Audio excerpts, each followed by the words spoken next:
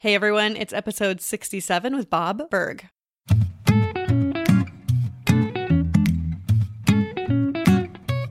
Welcome to the Know, Like, and Trust Show with Brittany Gardner, the podcast where we explore the world of personal branding and how to build your know, like, and trust factor up for ultimate business success. And now here's your host, Brittany Gardner. All right, everyone, this is something that I've been excited about for a while now because 3.5 years ago, I named this podcast the Know, Like, and Trust Show. I did that because I wanted a title that really embodied everything I believe about personal branding and why it is the key to your success. Now, when I chose that name, I knew it came from a quote from a book written by Bob Burg. The quote goes like this: "All things being equal, people are more likely to do business with and refer those that they know, like, and trust." That right there tells you so much about what we're going to be sharing in this interview. But first, I want to tell you that Bob is an incredibly successful man, and I'd never reached out to him to be on the show. Probably a little bit of imposter syndrome, or thinking he wouldn't have time for me, and I didn't want to be one of those people who looks like a taker rather than a giver, and we're going to be talking about that in the interview as well. Bob Burg is a sought-after speaker at company leadership and sales conferences, sharing the platform with everyone from today's business leaders and broadcast personalities to even a former U.S. president. He's the author of a number of books on sales, marketing, and influence, with total book sales well over 1 million copies. His book, The Go-Giver, co-authored with John David Mann itself, has sold over 925,000 copies, and it's in 28 languages. His latest book with John is a parable in the Go-Giver series called The Go-Giver Influencer. He's an advocate, supporter, and defender of the free enterprise system, woohoo, believing that the amount of money one makes is directly proportional to how many people they serve. He is also an unapologetic animal fanatic and is a past member of the board of directors of Furry Friends Adoption Clinic and Ranch in his hometown of Jupiter, Florida. Bob, thank you so much for coming on the Know, Like, and Trust show. This is kind of one of those weird moments because as far as I know, you are the one that coined that phrase. Well, yeah. So and it's great to be with you, Brittany. It depends what part of it. And a lot of times the quote itself is either used incomplete by people or sort of out of context. So let me go through the whole quote and tell you the parts that are mine and where I got it and the parts that I can't really take credit for. Sounds good. So the full quote is, "All things being equal, people will do business with and refer business to those people they know, like, and trust." Now, I have absolutely no doubt about it that like and trust, or even know, like, and trust have probably been around for a long time. I'm sure I didn't come up with that. But here's basically what I did add and why I added it. First, that all things being equal, because that's a very important part. People often say, well, Bob Burg says people want to do business or will do business with people they know, like, and trust. Well, not always. It depends. So I said all things being equal. And now someone might say, well, but nothing's ever totally equal. Well, they're right. I mean, it generally isn't totally equal, but it can be close enough, right? So to give an example, someone might prefer doing business with someone, and let's say buying from someone who, again, they know, like, and trust. Of course, why wouldn't you? All things being equal. But sometimes things aren't close enough to being equal to warrant that. Let's say somebody needs, X amount of widgets, and they need it within the next 10 days. Well, the people they do business with, because they know, like, and trust, they have run out basically and could not have any, enough widgets to them near enough for the next 30 days. But they have a deadline of 10 days. And so they shop around and they find someone who can get the widgets to them, and they don't not trust the other person or not necessarily like them, but certainly they don't have a relationship with them like they do with that first person. But things aren't close enough to even being equal, because the fact is they need these widgets and they need X amount of them in the next 10 days. And that's, you know what I'm saying? Now, at the same time, I go back to when I was a little kid growing up in Massachusetts, and we had a dentist in the town where I was raised for the first 4 years His name was Dr. Von Salides. And so we went to Dr. Von Salides. He was a great man, a great dentist. He and Irma, his associate, just wonderful people. So when I was almost 5, we moved about 45, 50 minutes away. Now, things weren't equal because he wasn't near where we were, but we loved him so much that it was close enough to equal that we made the 45 to 50 minute trip twice a year. As I was growing up, we always did that. Okay. So it was close. It wasn't equal, but it was close enough to equal. And we had so much love and trust for them that we did it anyway. Now, eventually I moved out of state. Okay. Now, as much as I love Dr. V and Irma, things weren't close enough to be equal for me to, twice a year, make flight arrangements, drive down to the airport, wait at the airport, fly up to Boston, rent a car or get a cab, go through, the tunnel and all the traffic. No, it wasn't close. So I found a dentist down here. Okay, so all things being equal or close enough to equal, absolutely, people will do business with and refer business to those people they know, like, and trust. I also, the all things being equal part, which again, I consider a huge part of this, I got that phrase actually from my dad, from an experience that he had. When he got out of World War II, he went to Miami Beach, and he ended up managing the famous Fifth Street fight gym that Angelo and Chris Dundee had. Angelo would eventually become the trainer for Muhammad Ali and Sugar Ray Leonard and many others. But back then, it was still the big gym in the area. But Dad first he did work for them and was managing the gym. Well, Angelo used to have a saying that all things being equal, and there's different weights in boxing. And Angelo used to say, all things being equal, a good big man will always beat a good small man. And by the way, nowadays it would be men or women, of course, because men and women both box. But back then, 60 years ago or 70, whatever it was years ago, that wasn't the case. So please excuse any reference. So it was all things being equal, a good big man. In other words, if you had a person 200 pounds and the other fighter was 150 pounds, they were both just as fast.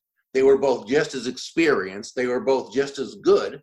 Well, the good big man was going to have to win because the punch was going to be harder. He was going to hit harder. You know what I'm saying? So that's where the all things being equal, and then people will do business with, obviously, and refer business to, because my teaching had always been a big part of it, was always the referral aspect, those people they know, like, and trust. So there's more to it than what a lot of people kind of think it is these days. But nonetheless, I feel honored that, people do refer to that, and someone like yourself does, and it honors me to know that.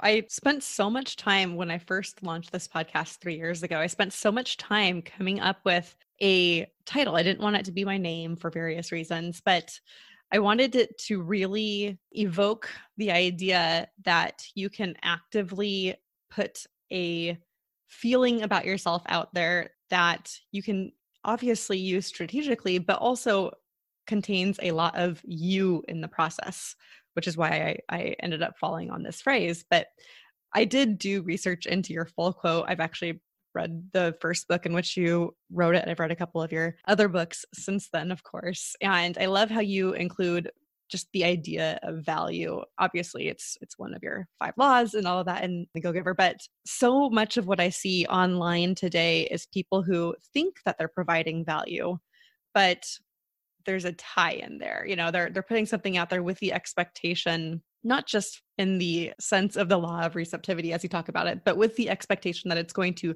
directly lead to something back for them. And I love the way in which you describe the law of value and how it leads to influence and all of that stuff. So let's talk about influence a little bit, because it's a big word today. You hear about, Instagram influencers, you hear about celebrity influencers and all this pay to play that's involved in that field. And I think that really goes in a different direction from the way that you talk about it. So what's the best way, in your opinion, to create influence and build yourself in the process? Sure. As we talk about that, because it's a fantastic question, let's go back one moment and just look at what you said. You made a great point about people kind of thinking they're providing value. but it kind of comes with a condition or, implied or otherwise. And there's another thing people do that kind of trips them up when it comes to value and to doing what they think is giving value. So remembering that there's a big difference between price and value, in which price is a dollar figure, right? It's the dollar amount, and so forth. Value, by definition, is the relative worth or desirability of a thing, of something. So in other words, what is it about this thing, this product, service, concept, idea, what have you, that brings so much worth or value to another person that they will willingly exchange something for it, money, time, energy, what have you. Okay. So, but there's a big part in there that's so important to understand, where we say it's the relative worth or desirability. In other words, value is always in the eyes of the beholder. It's not what we think is of value about what we're offering, whether it's a product or service, a special report, a video, an introduction, some knowledge, or what have you. It's what they feel, what they believe is of value. And so I think a lot of times people, they'll say, oh, but I've been giving all this value.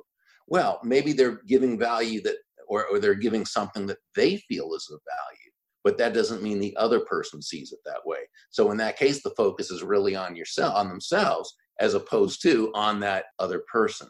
So this ties in then to what you're talking about when it comes to influence, because on a very basic level, okay, influence, because I want to look at influence on two levels. The first one, the very basic one, by definition, influence can be defined as the ability to move a person or persons to a desired action, usually within the context of a specific goal.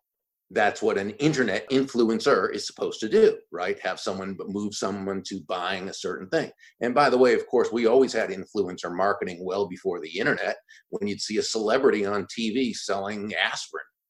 Do we really believe they're qualified to talk about the kind of aspirin?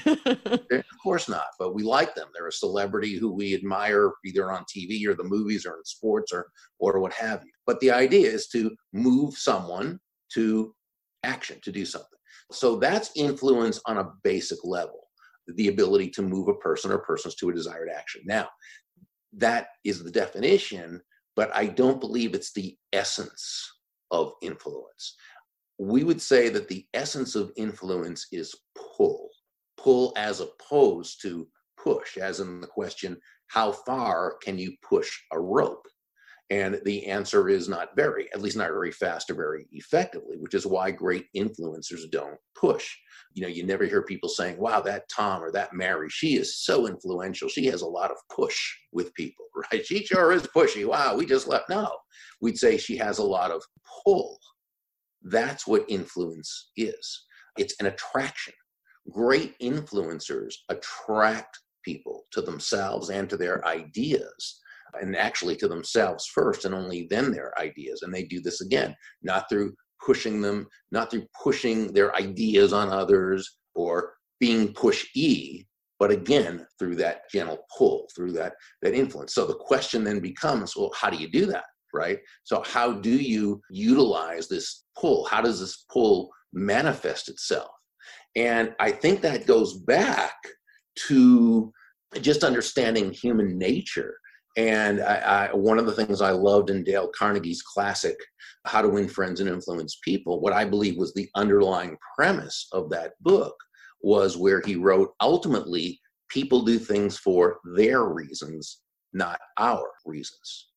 So the great influencer understands this on a very deep level, and they constantly ask themselves questions to make sure their focus is correct.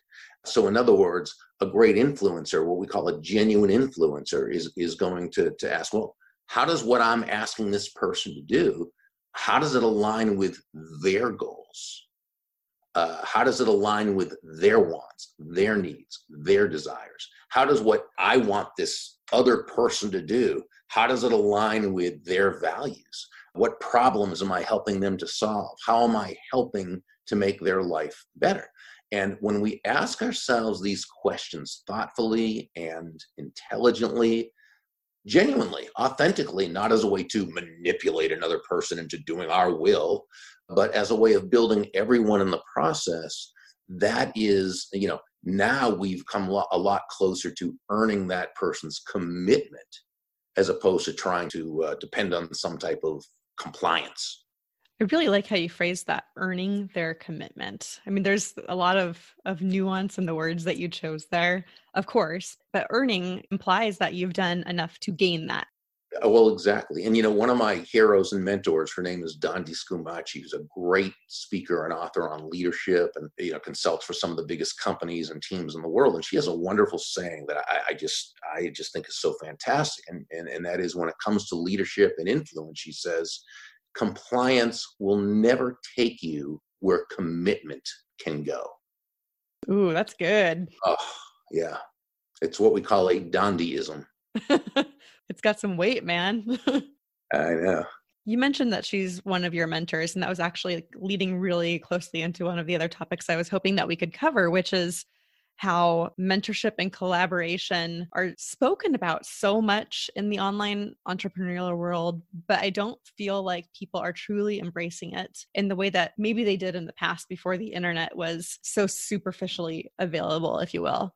And I think that they're kind of shoulder topics to each other. Mentorship implies a closer relationship that goes both ways. So does collaboration, but in effect, they're very different. So how do you think that those play together? And where do you think someone should be looking to find quality in those areas? Yeah, so I think those two concepts, and you bring up a great point, and it's contextual in nature, because somebody may be mentoring you, or you may be mentoring someone who you're also collaborating with on a project or in a business, or it might be two separate things. You might be looking for a mentor, or have a mentor in a certain area of your life, and they're guiding you and they may be helping you, but it's not so much collaboration as much as it is, advice and teaching and so forth. So I think, again, it depends on the context of it. Well, let's talk about both of them. When it comes to seeking out and finding a mentor, and I believe that we should all do that, because a mentor can really be of humongous value. I mean, it can cut out a learning curve by years. I think these days, when people seek out a mentor, and I people did it back in the day when I was a youngin' myself, but now it's because the internet allows you to kind of access a lot more people that otherwise might not be able to be accessed, right? And so people will very quickly say, so, hey, will you be my mentor? And whether you're saying that to someone in person or online or on the phone, when you don't yet have a relationship with them, I think it comes across in a way that sort of is entitled. And only because it's not that the intent is bad, but a mentor-protege relationship is just that. It's a relationship. So when you just ask somebody who you really don't have a relationship with, hey, will you be my mentor? It's sort of like asking that person, hey, will you share 30 years of your life with me, even though you hardly know me from a hole in the wall? Okay. It comes across in a way that's not positive, and I don't think it's as productive. But I think you can pretty much say to anyone who you meet that, I know you're very busy, so if this is something that's not appropriate or not something you'd like to do, I absolutely understand. I'm wondering if I may ask you one or two very specific questions. Now, when you do that, what you've done is a couple of things. One is you've right away let this person know there's no obligation. It's not like they owe it to you, or that you think they do, or that you're entitled to their wisdom. Okay. You're giving them what I call the out, or the back door. You're saying, if this is something you're not, that's just not, that wouldn't be appropriate, or even that you'd like to do, absolutely. I totally understand. That's fine. But then what also you're doing is you're not just making it general or saying, can I pick your brain or anything like that. You're being very specific. May I ask you one or two very specific questions? And what that says to this person is, this person's not going to waste my time. This person knows what they need to ask, because most people, not all people, but that's okay. People are individuals, and people are different.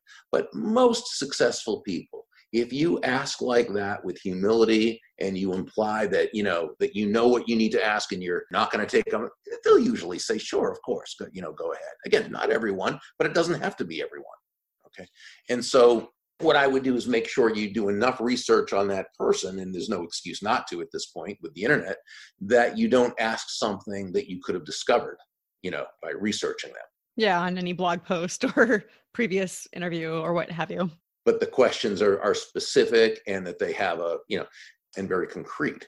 And then what you want to do, of course, is and not take up any more of their time than need be. Thank them profusely at the end. Let them know you look forward to applying their wisdom, and you'll keep in touch, and blah blah blah. Now, what I would do that very day is I would send them a handwritten, personalized note of thanks, just a short, brief one. It doesn't have to be long, but not a text, not an email, a handwritten note card the thank you note that you put in a number 10 envelope, and you hand stamp, and you send that just says, thank you so much again for taking time out of your day. Your advice was, invaluable, and I look forward to applying it. I will keep in touch and let you know how things are progressing. Boom. Now I would also suggest that you discover their favorite charitable cause, which again, you can easily find online. Doesn't have to be anything big, but make a small donation to it, okay, in their name. It will get back to them, and you're not doing it to kiss up or anything, but just to kind of, again, communicate that, while I'm not in a position to give you the kind of value you're giving me, I respect the process, and I appreciate you, and want you to know how much it meant is really what it comes across as. Then again, then you can follow up in a month or 3 weeks, or if you have a question, or you might be able to just email a question, or you might, however, and if in time a mentor-protege relationship is supposed to develop, it will. It may or may not. It may have been a one-time conversation. You might have other people that come along and you have those, or you might find someone that ends up being a true mentor, and eventually you'll do it for others, and so forth. So I think that's really the best way to approach that mentor-protege relationship. As far as collaboration goes, I think that's such a key to success, because it's very difficult to do anything alone. There's just too much out there to have to know, and too much work to have to do. And that person who, again, develops those know, like, and trust relationships with people, those are the people you're going to be able to collaborate with, the people who feel that way about you.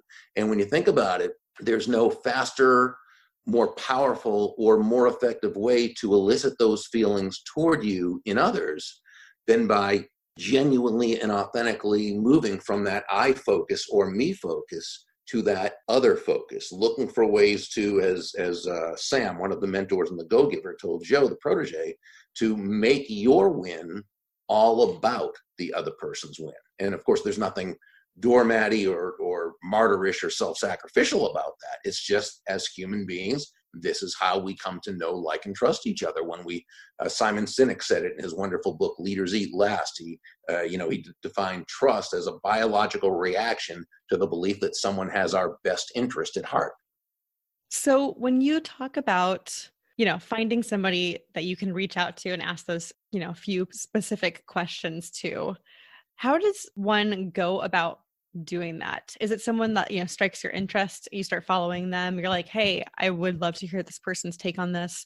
Or is it something more than that? Is there a specific thing that you should be looking for in that relationship that you want to build before reaching out? Well, I would say before reaching out, you do want to find ways to, bring value to that person if you can. And by the way, online, that just might be complimenting them in an article they wrote, or retweeting a post, or, it might be sending them a handwritten thank you note about something that, that you read about them online, or something like that. There's many ways. It really depends on the situation. But you can always reach out and ask to be able to ask them, a quick question. Again, I think the big thing about it, though, is communicating the humility of not having of there not being some obligation of them to do this. You know what I'm saying? And that you do it with a sense of, hey, I would really appreciate it, but absolutely, it's understandable. You're very busy. It's very interesting that you're bringing that up right now. I just yesterday had a colleague who I've known for a few months online reach out. She's in the exact same field that I am in, and she did exactly the way you described. Like, hey, I have some ideas that are bouncing around in my head. I need to talk to somebody who knows enough about my subjects that I don't have to do a deep dive on everything. But if you don't want to do this, it's totally okay to say no. And it's so funny because this is somebody I already look up to. I think she's putting great stuff out there. So the fact that she reached out to me, one, I was honored. Two, I was happy to help. Yeah. And we ended up exchanging value with each other. I bounced some ideas off of her, and it is the start of what I would consider a really great collaborative relationship. And the timing on this is just really fun. I like that. So obviously you're both very quality people, and you also have immense knowledge of your topic, and that attracts. And so, and you both respect each other, and that's really where 1 + 1 = 3. And that's what collaboration's all about. Very good. So before we wrap, I would just like to ask you, what is the one question that you wished more people asked you? One question that I wished more people asked, because I guess I feel as though if I really wanted people to know something, I may not wait till they ask. I might find a way to say it, but I don't know. It's a good question. What about you? Ooh, I've never had anyone turn that around on me. Now you got me on the spot. I guess if I had to put it out right now, the thing I wish people would ask more often is what I see in them. So if someone's in a great conversation with me and we are having a really great back and forth, it's not part of the conversation, right? So you can be having a great moment with somebody, but you're talking about a specific subject here or a specific subject over there. And there's something that you want to say to them because you see some quality in them and you just want them to know this. And there's just not an opportunity to interject it. So sometimes I wish people would just be like, hey, this was really great. What made you be willing to take this time, or what led you to be in this space? So yeah, that would probably be it. Yeah, that's a great question. Well, thank you. Well, Bob, I just want to say thank you so much for being here. As I told you before we started the recording, I essentially named my show after something that you're known for. So to have you on here is an incredible honor, but also just for how open you are and giving. The honor is mine. Thank you so much. I appreciate all the work you're doing. I hope you join me in thanking Bob for his time on this interview, for the wisdom he provided, and the really pointed answers he gave to each one of my questions. I was really excited about this interview. I'm thrilled with the result, but I really want to point out something that bears mentioning here because it's a direct application of some of the stratospheric laws of success that Bob and John David Mann talk about in the Go Giver book series. That was because this interview came about a few weeks ago when I was interviewing Dov Gordon on episode 64. He mentioned casually at the end of our interview that he noted the Know, Like, and Trust Show name and wondered if I had gotten it from Bob Burg. And I said, yes, I'm a big fan of his work. I've read multiple books of his. And he said, well, why haven't you had him on your show? I didn't actually have a good answer to that question, as it turned out. So Dove offered to connect us. He said that they were connected on Twitter, that they had spoken before in the past. And within a few hours, Bob had already responded that he'd be honored to be on the show. And here we are. I just finished interviewing. You just finished gaining insight and wisdom from it as well. And it's all because Dove put aside his needs and his self-interest for a time, offered to make this connection with zero expectation of return, made the connection. We're all here together now. And in terms of the law of receptivity, which is the fifth law of stratospheric success, do you think that maybe if I ever can do something nice for Dove, I will prioritize it above everything else? You bet I will. Because when you offer real value like that, people remember and they are more likely to do business with you and refer you in the future. Perfect application of this interview. I love that I'm able to share that story with you. And that's a great segue into telling you about next week's guest. It's Kaylin Thompson. Her business is Joy to Lead. And she tells us all about how you can take joy in leadership, break the hustle cycle of the solo entrepreneur, and make your first hire and give yourself a promotion so that you can do all of these principles that Bob and I were talking about right here. If you are looking to find out more about me, you can find me on my website, BrittanyGardner.com. That's BRITNEY Gardner.com, or on Instagram at I am Brittany Gardner. That's all for now. Catch you next week.